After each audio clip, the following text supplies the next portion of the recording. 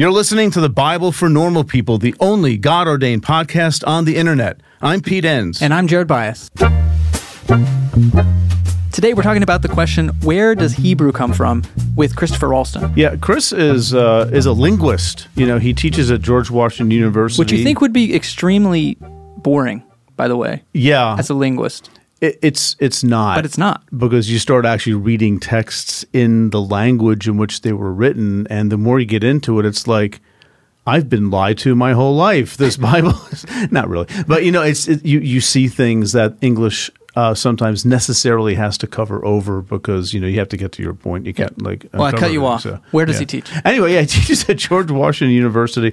He's an associate professor of Northwest Semitic languages and literature. That's a mouthful. We'll talk about that another time, not now. But anyway, yeah, we talked about where does Hebrew come from and how does it affect, you know, like when parts of the Bible were written, stuff like that. Just fascinating stuff. All right, let's head into the conversation then.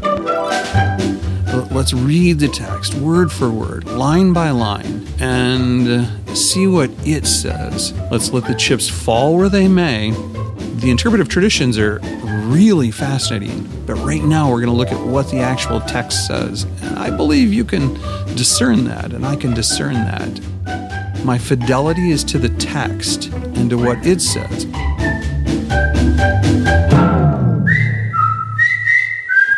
You know, some people enjoy composing their own music, chord by chord, and others are happiest when they come across that one perfect song. Work is not a lot different than that.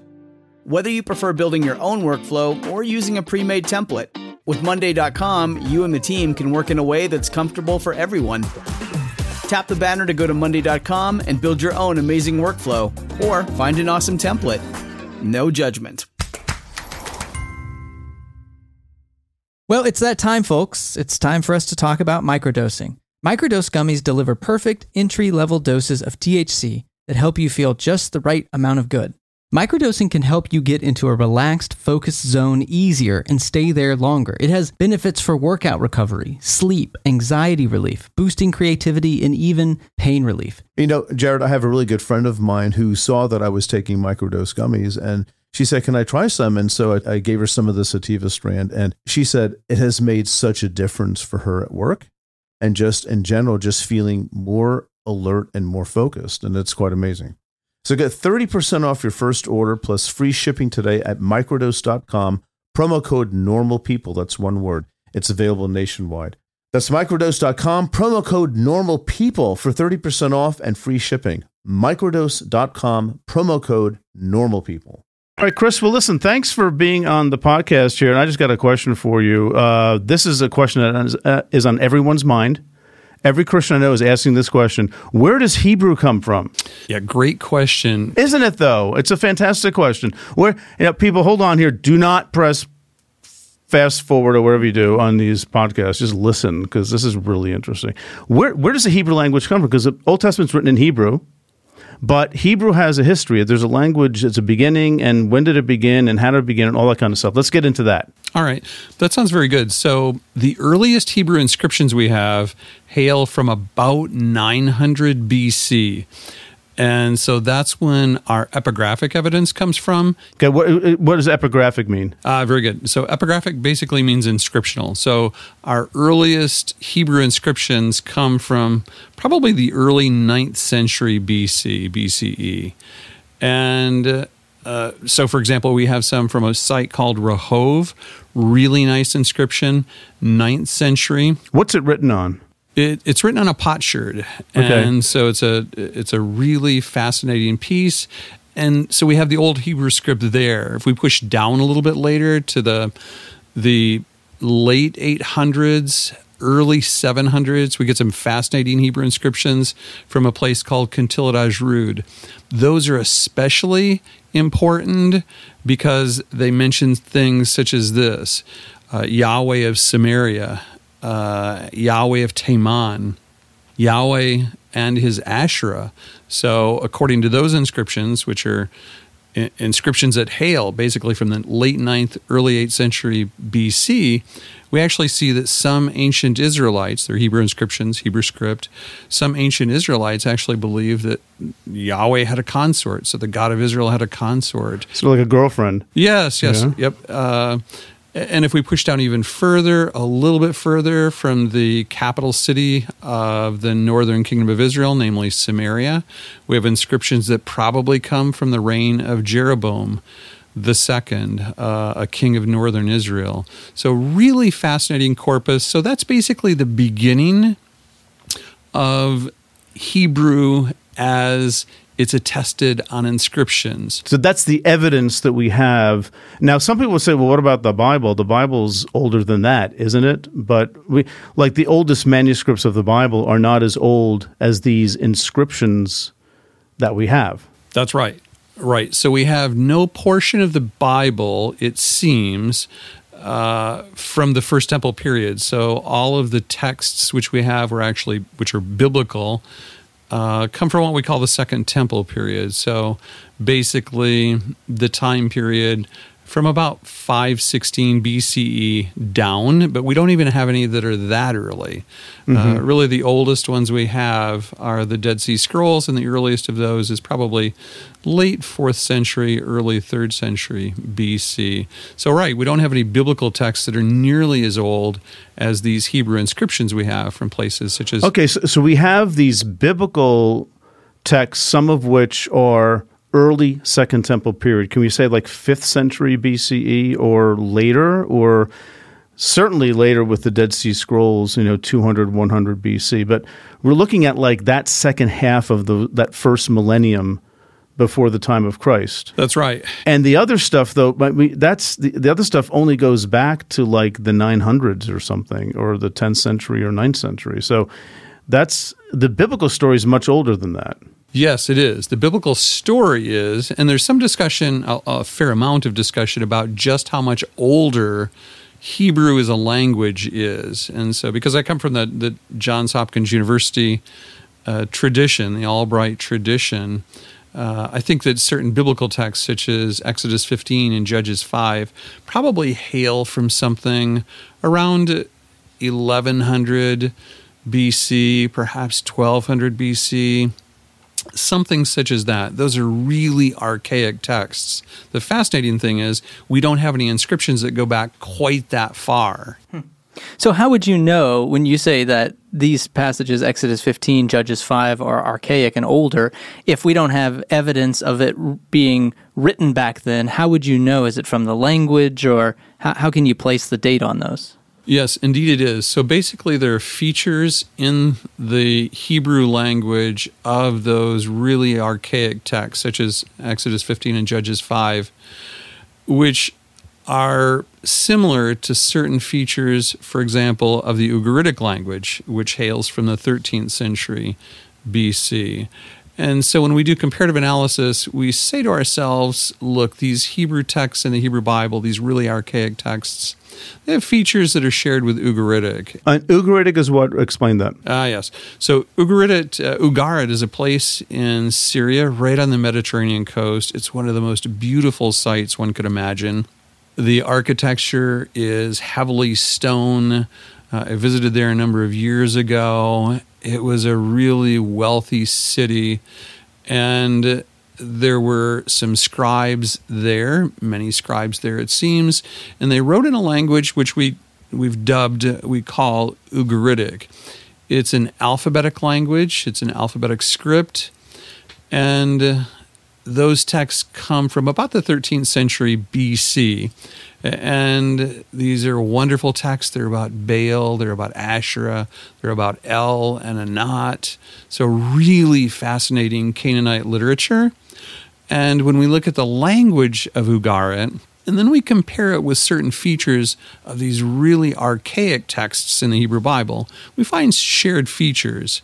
And that helps us to say, look, Exodus 15, Judges 5, these are archaic Hebrew. This is basically our oldest Hebrew. And even the inscriptions don't go back that far because they don't reflect those same sorts of really archaic features. And that's not surprising because our inscriptional record picks up, as I say, about 900 BC. And that's how we would have this evidence that, for instance, like source criticism, that there are different parts that have been placed together because maybe Exodus 16 or Exodus 14 maybe don't have these same characteristics that we find in Exodus 15. So it leads scholars to believe that those were written down at different times and then put together later. Right. As you know, that's a really complex subject, and there's a lot of evidence which demonstrates that, and it's very complex. But indeed, you're right, that basically when we look at the text of the Hebrew Bible, we see that some texts, indeed, Exodus 15 is really archaic, but the texts that come before it and after it, chapter 14, chapter 16, are not nearly as archaic. So it allows us to see that when we look at the biblical text, we're looking at a wonderful library of literature, even when we're in the same book. And different pieces hail from different time periods. And these are, of course, stories, many of these, right? The text of Exodus 15, the Song of the Sea, the Israelites crossing the Yam Suf, the Sea of Reeds. It's a beautiful story. Probably was told and retold so very often, probably during these retellings, it seems that even the archaic way of speaking that was part of the first tellings of these stories, that gets preserved in the biblical text. And so it's absolutely scintillating. It's sort of like saying thee and thou nowadays, the power of Scripture. People want to retain that, quote, older language. And that doesn't mean the person saying thee and thou is living in the 17th century or something, but it's the power of that way of talking that gets attached, to the text, and people just like it that way. Yeah, I feel that's exactly the way that I think about it as well. And so when I grew up on the King James Version, and the way that I recited Psalm 23, I recited in that older fashion, the Elizabethan English. And I still find it to be quite beautiful, actually, the 23rd Psalm and various other texts. And I think that's right. The ancient Israelites found the same thing when they recited the Song of the Sea in Exodus 15. They used that archaic language. They preserved that archaic language. Mm-hmm. But the majority of the biblical text comes from later periods, of course. Well, I was going to take us there just to finish out this thought. Maybe we could swing the other way and say, I'm thinking of Aramaic influence and other things that may play into it. What would be some of the later texts that we could say may have been some of the last pieces of the Old Testament that were written? Are there ways to tell that based on this style of writing? Yes, there are on the language, or if we're dealing with manuscripts or inscriptions, a style of writing as well. So, for example, Chronicles is written in what we often refer to as late biblical Hebrew. The Hebrew portions of Daniel, of course, portions of Daniel are written in Aramaic. Chapter 2, verse 4 through chapter 7, verse 28 is all Aramaic.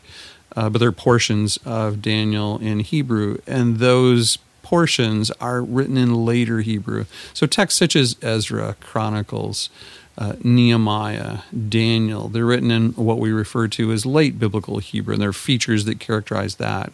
So basically, we have features of the language itself, for example, in Exodus 15 and Judges 5, which are very old, very archaic, preserve really old patterns with regard to verbs and nouns. And then we have the late features in books that come from the Second Temple period, such as Chronicles, and Ezra and Nehemiah and Daniel. And then, predictably, of course, there are a lot of books or portions of books which are right in the middle, things such as Samuel and Kings. So, okay, we're talking about texts. Let's talk a little bit about Hebrew and geek out a little bit here, but how old is that language? I mean, it's probably hard to tell, but you mentioned that Hebrew is an alphabetic language, and I can imagine people saying, what other kind of languages are there? The languages that have alphabets and nouns and vowels and consonants and things like that. So let's talk about that. Let's go backwards. You're like in the around the 12th century, perhaps, for things like Exodus 15 and Judges. Can we let's go back and say, when could Hebrew have begun even as a language? When would that have been possible? So we know that the alphabet was invented around 1800 BCE or BC. We have evidence from places such as places in Egypt, such as Sarabit al-Hadim and Wadi al-Hol. These are locations in Egypt. And we have writing there about that time, which is alphabetic writing. And before that point, there was writing. Writing began in human history about 3200 BCE. So, for example, Sumerian is a language which probably hails from about that time period. Probably a generation or two after that, we have writing in Egypt. So we have writing in Mesopotamia and Egypt around 3200 BCE, but it's not an alphabetic writing system. We get the alphabet around 1800 BCE. What are the talk a little bit about? I mean, this is very complicated stuff, I think, but talk a little bit about Egyptian, the language, and just how they depicted it on paper, and the kind of if it's not alphabetic, what is it? And even Sumerian, this very, very ancient culture that was powerful and seemed to give rise to a lot of cultures that we even read about in the Bible. You don't really read about Sumerians in the Old Testament, to my recollection, but you do read about Assyrians and Babylonians and things like that. But so yeah, just take us back, and just because I know people are wondering, if it's not an alphabet, what is it? Yeah, that's a great question. So these early writing systems in Mesopotamia and Egypt work in this fashion. They began, both of them, Mesopotamian writing was Sumerian, and Egyptian writing with hieroglyphics, as heavily pictographic scripts. And basically, when you looked at the picture, it was whatever was depicted in the picture, it represented an entire word. Mm-hmm. Normally a noun, perhaps a verb, but the picture represented an entire word, or we might say for later periods, the sign, if it's not so pictographic. The sign used in Mesopotamian writing and Egyptian writing would represent a whole word, or it would represent an entire syllable, or it could represent a determinative, which is basically an adjectival sort of feature of the language. But especially, it's useful to focus in on those first two, namely, if you're looking at Egyptian writing or Sumerian and Akkadian writing, the sign, the symbol, represented not a single letter, but an entire word. And that is a cumbersome way of communicating, right? What's that? I mean, there are many, many, many more syllables in any language and words than there are letters, right? Yeah, that's right. There definitely are. And so the writing systems of Mesopotamia and Egypt, as you might imagine, because they're representing words or syllables, there are usually 700 or 800 different signs in that language. So the beauty of the alphabet is that when you have an alphabetic writing system, namely a writing system in which each letter, or grapheme, we might say, represents a single phoneme, which is the smallest meaningful unit of sound.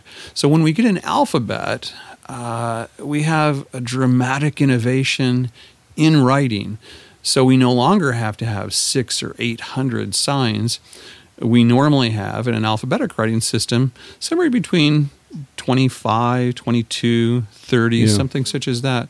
Right. So dramatically different systems for sure.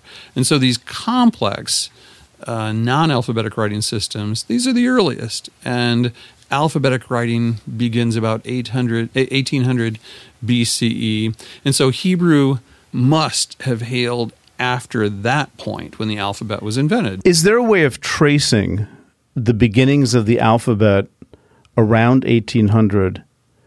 Is there a way of tracing that beginning to what would eventually become the Hebrew language? Because, the Hebrews didn't invent the alphabet. They got it. So it took time from 1800 on. And I'm making a point of this because, with respect to the chronology of the biblical story, taken at face value, when you're at 1800, Abraham's long gone. Right. So I mean, it does affect how we think of like what the Bible is and when it was written and why it was written, and because there's no Hebrew in existence until a much later time.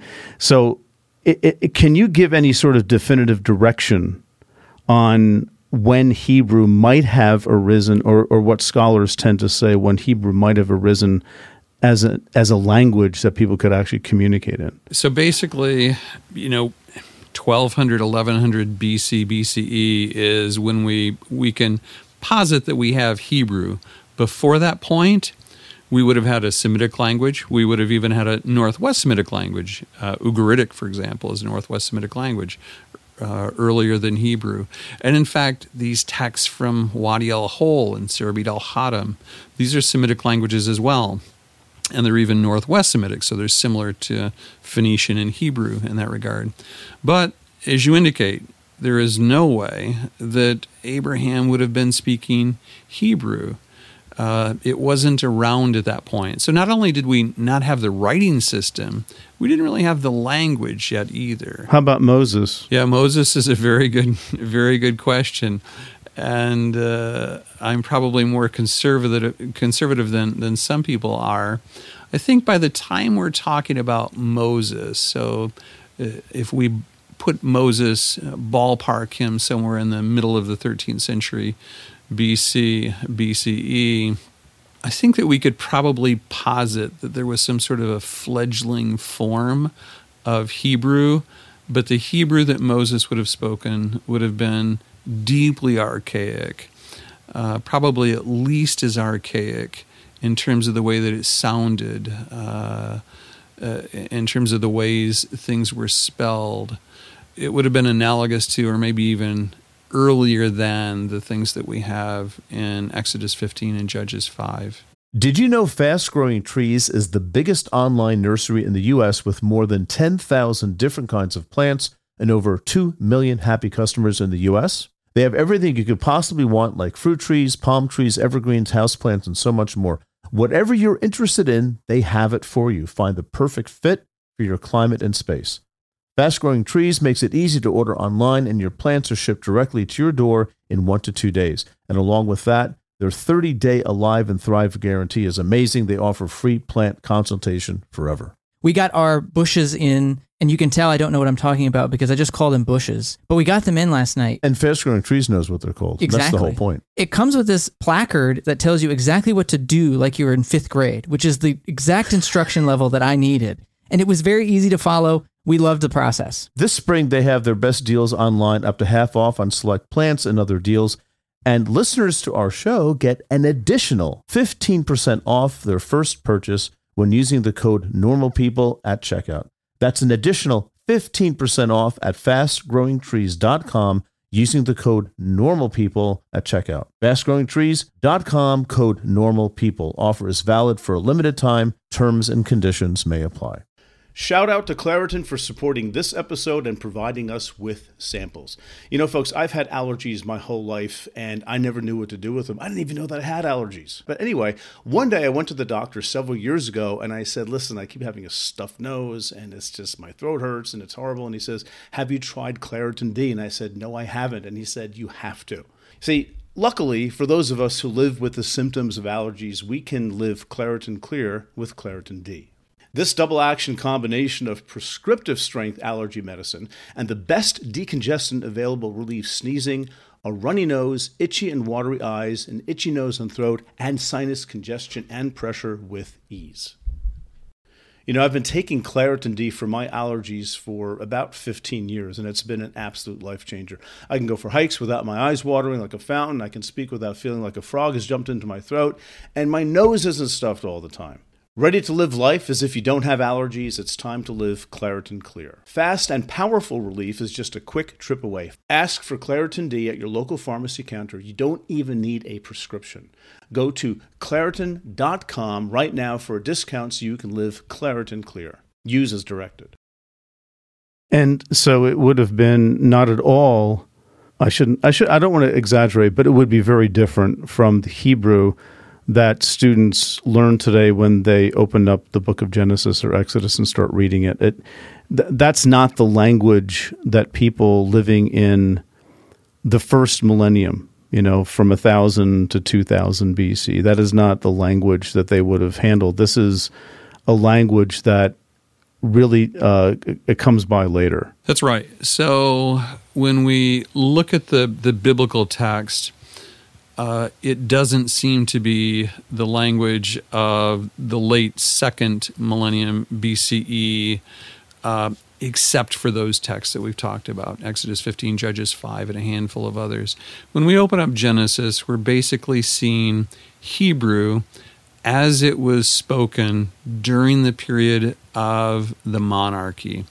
So what we're seeing when we open the Hebrew Bible, much of it, Genesis, for example, it's the language that would have been spoken during the period of the monarchy, and so standard biblical Hebrew. Stay tuned for more Bible for Normal People. Hey, I got a question for you. How many normal people does it take to run the only God-ordained podcast on the internet? You might think too, but did you know there's more to the podcast than just these interviews? That's right. You can join the community of normal people everywhere for as little as $1 per month on the Patreon platform. What does that mean? Well, that's a very normal question you've asked. There are extra behind-the-scenes materials, a Slack community where you can chat with other normal people, extra videos, and more. There's even a group of us normal people that meet to discuss the podcast, giving suggestions and feedback, and in general, help guide Pete and Jared to make the best normal decisions. People like Jeremy Jones, Dave Carlton, Jonathan Beck, Lucas Gibbs, Rachel Taylor, Brock Beasley, A. Todd Rivetti, Lelia Fry, Kristen Backman, and Greg Jones. Thanks for being an awesome set of normal producers. Remember how I asked how many people it takes to run this podcast? Well, it's more than 2, and you're already a part of that.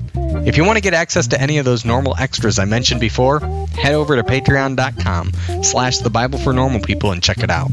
Let's get back to it. Can I get back to Jared's? This is so important. But Jared asked a question before too about how can you tell? I guess what you're suggesting is that you can trace a development of the Hebrew language based on the texts that we have. You can tell some things are earlier, some things are clearly later, and then there's a bunch of stuff in the middle. So, I mean, that's just even worth knowing. Yeah, that's right. So, and it's important. So the point you raise is very useful and very important, just in terms of grounding people literally. This is where the inscriptions come in. Yes. So with the inscriptions, we have archaeological context, we have carbon dating.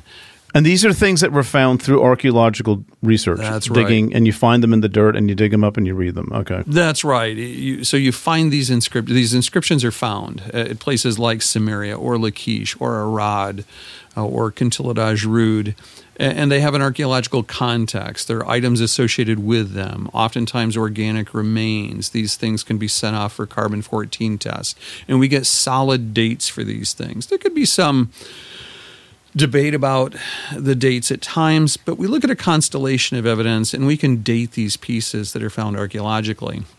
So we know what Hebrew of the 8th century BC, the 7th century BC, the 6th century BC, we know what it looked like. And the reason we know what it looked like is because we have inscriptions that have been in the ground for all these centuries, and they can be read. So we know precisely what Hebrew looked like.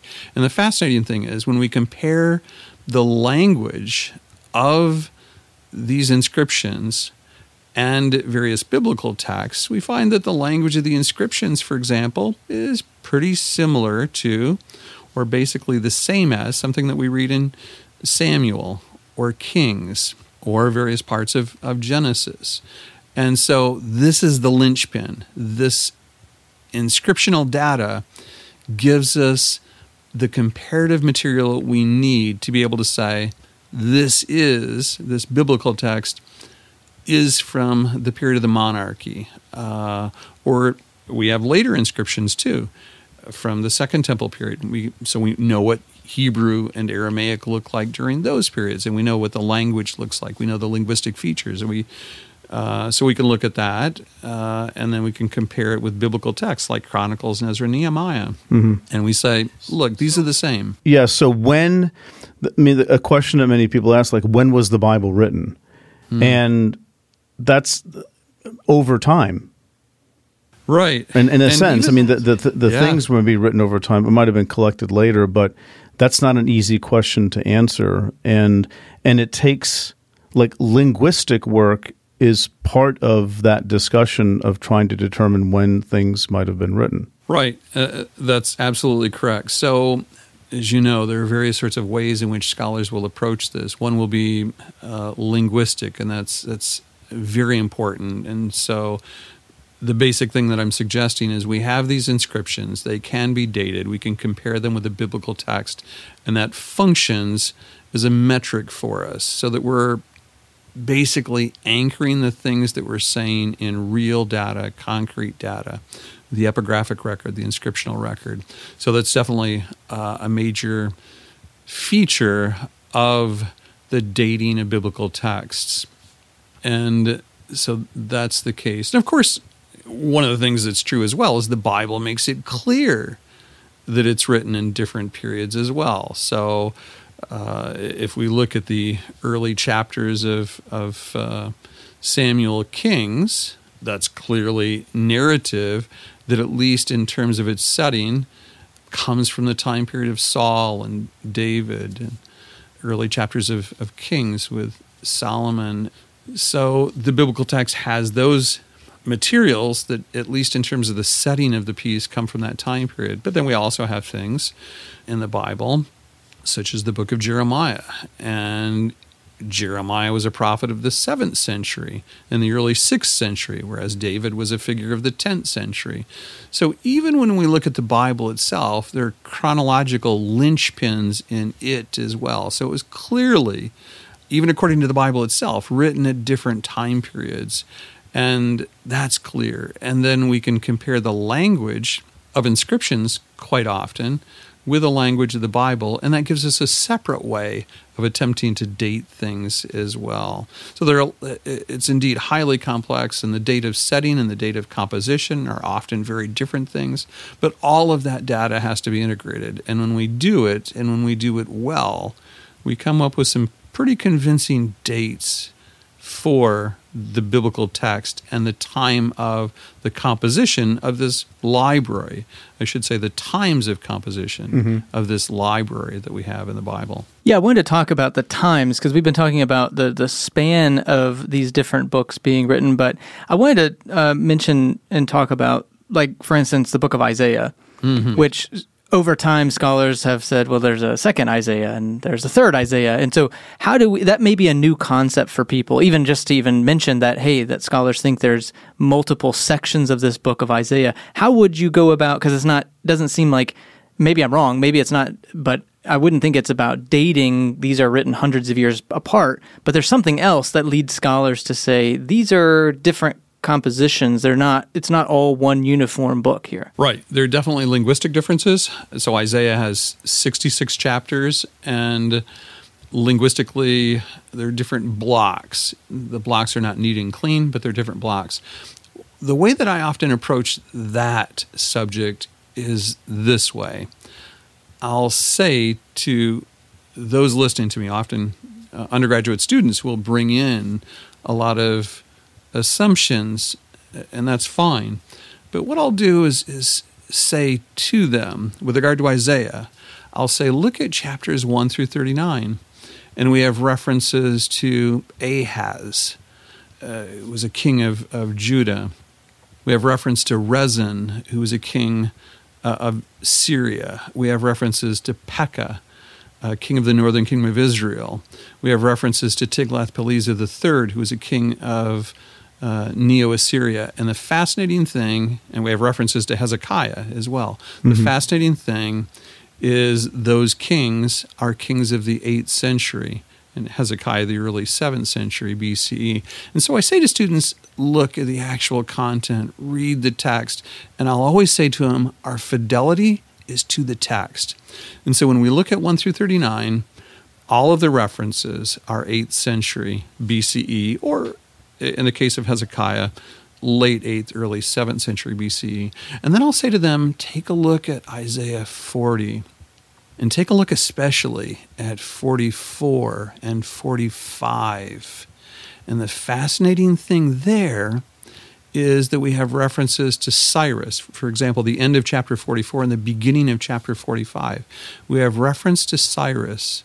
And the references make it clear that the Jerusalem temple has been destroyed. There are references to the need to rebuild the temple in Jerusalem. We know when it was destroyed. It was destroyed in 586 BCE by the Babylonians. And we also know that it was Cyrus the Great who defeated the last king of Babylon, Nabonidus. We know when he did it, 539 BCE or BC. And so when we look at Isaiah 40, especially 44 and 45 for historical references, we say, my goodness, Cyrus was a figure of the second half of the 6th century BCE, began to reign. People will put him about 550 BCE, reigned until about 530 BCE. And we say, my goodness, the references to the temple in that block of material, they presuppose that the temple's been destroyed and needs to be rebuilt. The text makes it clear Jerusalem's been desolated, needs to be rebuilt. And then the text refers to Cyrus as someone who's going to be the agency by which God rebuilds the temple and rebuilds the city of Jerusalem. And so clearly in 40 through 55, we're looking at texts that hail primarily from the 6th century BCE, whereas in 1 through 39, we see texts that hail from the 8th century BCE. And we're not making this data up, it's in the text. And so what I often do with people is just take them to the text. And I say, let's read the text. Let's let the chips fall where they may. And in the case of Isaiah, 1 through 39 fall nicely in the 8th century from someone we know, Isaiah the prophet of the 8th century.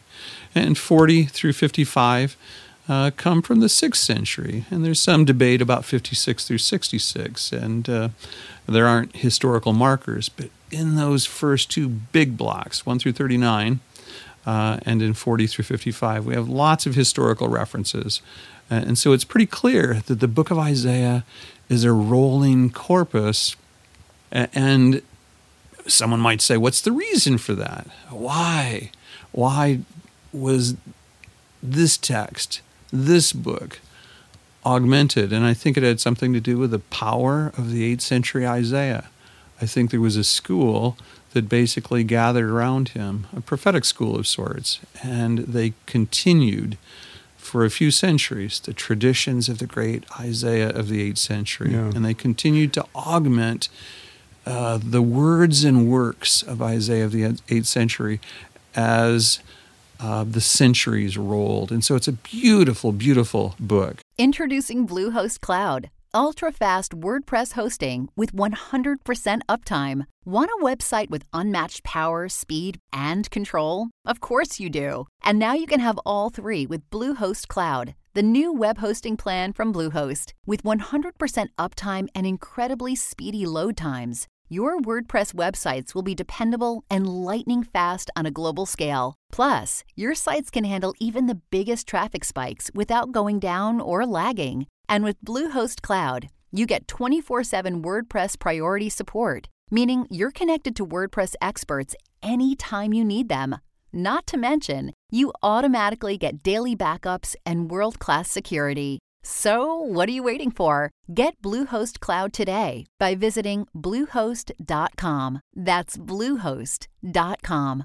This show is sponsored by BetterHelp. You know, Pete, I've been pretty emotional this week, and I was trying to reflect on why that was. And it turns out, my best friend from college just died. My mom's been in the hospital, and I just haven't taken the time to reflect and process all of that. And it's been coming out in all these wonky ways. And that's exactly what therapy can help with. That's really been my experience with therapy as well. I've benefited tremendously from therapy. And I think lately I've been able to get to the point of why.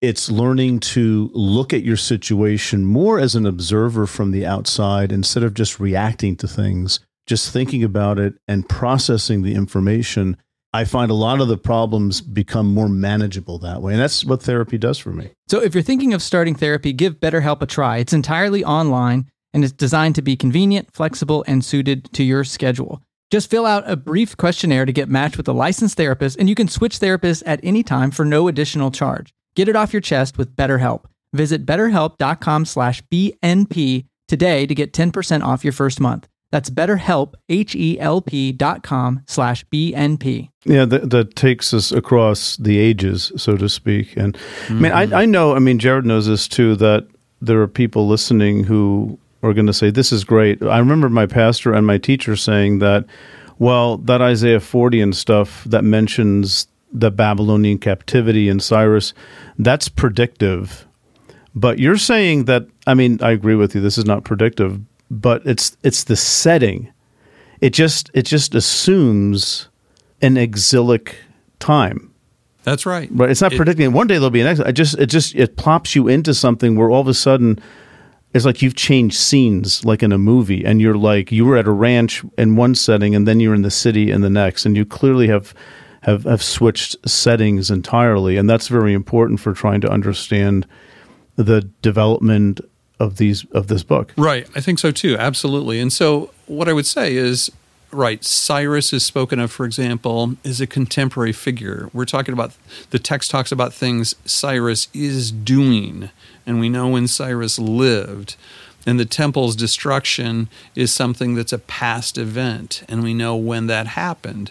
It happened in 586, and it's described in this big block of Isaiah, 40 through 55, especially 44, 45, chapter 40 as well, is something that's already occurred. And so that's right. Sometimes people will resist the actual text.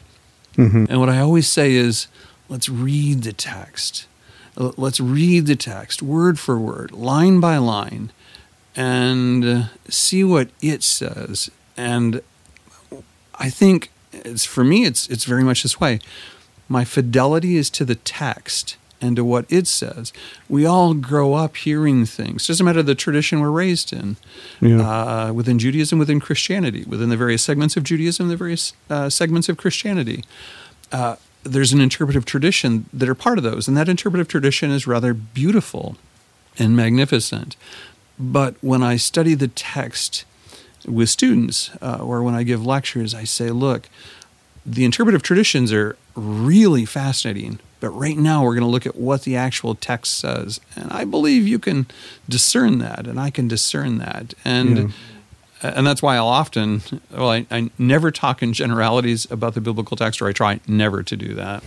I always take people specifically to text and say, let's lots of people talk about the biblical text in broad terms. Right. And I always say to the students, let's look at the text. Yeah. How do you deal with this here? These words in front of you.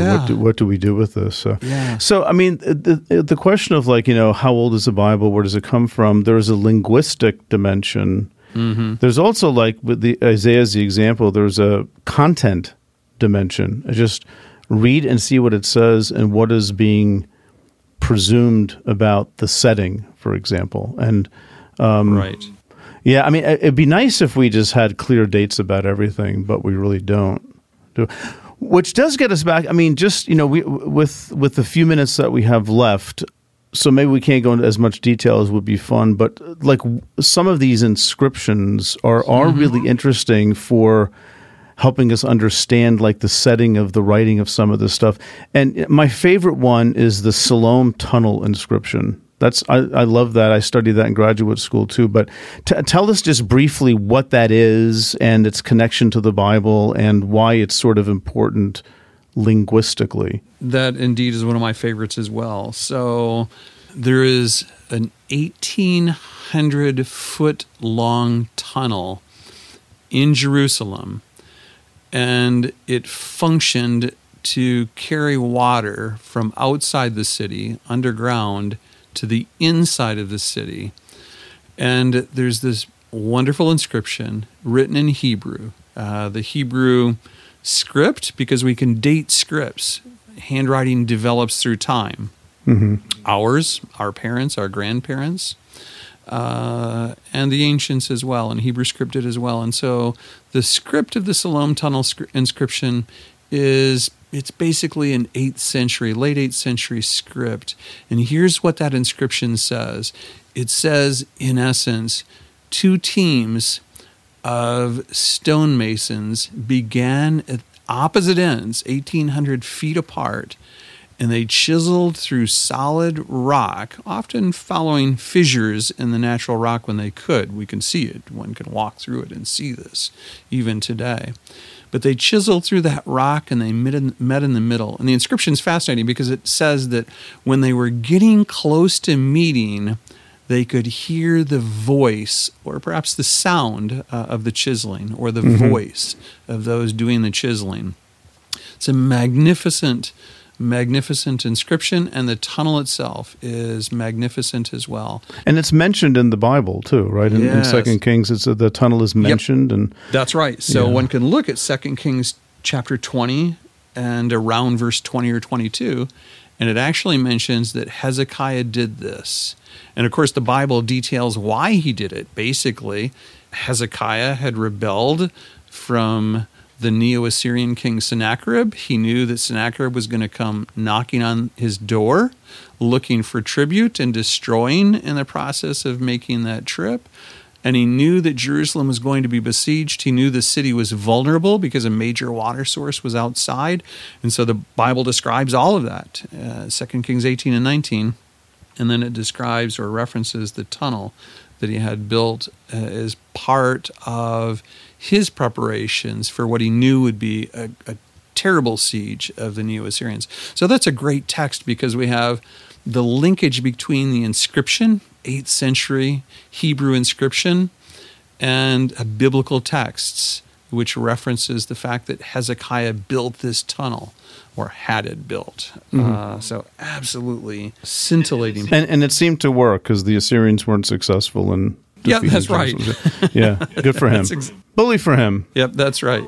Well, we're at the end of our conversation here, but just really fascinating stuff that actually appreciate your attention to the details of the text and how meticulous you are about that. And we can find so much information when we just pay attention, is what I'm hearing from you. But if people wanted to learn more about the work that you do and the things that you've been talking about here, where can people find you? Do you have a faculty page or book maybe that you want to point people to? Sure. The book that has a lot of information about these connections between a book which I wrote, which has a lot of discussion of this sort of thing, is a book entitled Writing and Literacy in the World of Ancient Israel, Epigraphic Evidence from the Iron Age. Came out about a decade ago, and it's not thick. Yeah, it's not thick, and I tried to make sure that it's an easy read. Yeah. And so it's not full of technical jargon at all. I wanted to make sure that it was accessible to ordinary people and not just scholars. I hope it's useful to scholars, but that's one place people could turn. And yeah, I have my own blog, which I'll put stuff on occasion, rollstonepigraphy.com. And that's a good place, especially for really new finds. When someone finds an inscription and it's excavated, I'll often blog about it quite immediately, usually within a matter of hours or days. So that's some place people could turn. And my faculty page at George Washington University has some information about publications as well. Excellent. Well, thanks again for coming on and just sharing your knowledge and expertise with us. It's really great. Well, it's great to be with you all, and thanks so much. And we can do it again sometime. Absolutely. Thank you, Chris. Yep, thank you. Take care now. Thanks again, everyone, for tuning in. We have a special announcement. Again, a world premiere announcement here. World premiere. That coming soon. It's not out yet, though. Because the world cares. Yes, about exactly. This. Yeah. We have our second installment in our Bible for Normal People book series. Pete is coming out with Exodus for Normal People. It's not going to be coming out quite yet, but just put it on your calendar, put it on your radar. In the next few months, you'll be getting more news about this release. But Pete, you want to say a few words about it? Yeah, it's sort of all done, I guess. And it's, the audio version too, all that kind of stuff. So yeah, it's 1,400 pages long, and it's about $175. No, it is not. No, it's very very readable and short and all that kind of stuff. But I had a lot of fun doing it. And some of you remember I did a series, Pete Ruin's Exodus. It was a 5 or 6 part series. So for me, that was the beginning of getting into some of this stuff. But the book's really different than the series because it's a book, and I was able to get into stuff really at a different level, but I think still a very readable level. So it was so much fun for me to write that, and I hope you enjoy it. Yeah, so if you like Genesis for Normal People and looking forward to Exodus for Normal People, again, just be on the lookout. Stay tuned for more information as it comes available. Thanks so much. Thanks as always to our team. Executive producer Megan Kamick, audio engineer Dave Gerhardt, creative director Tessa Stoltz, marketing wizard Reed Lively, transcriber and community champion Stephanie Spade, and web developer Nick Striegel. For Pete, Jared, and the entire Bible for Normal People team, thanks for listening.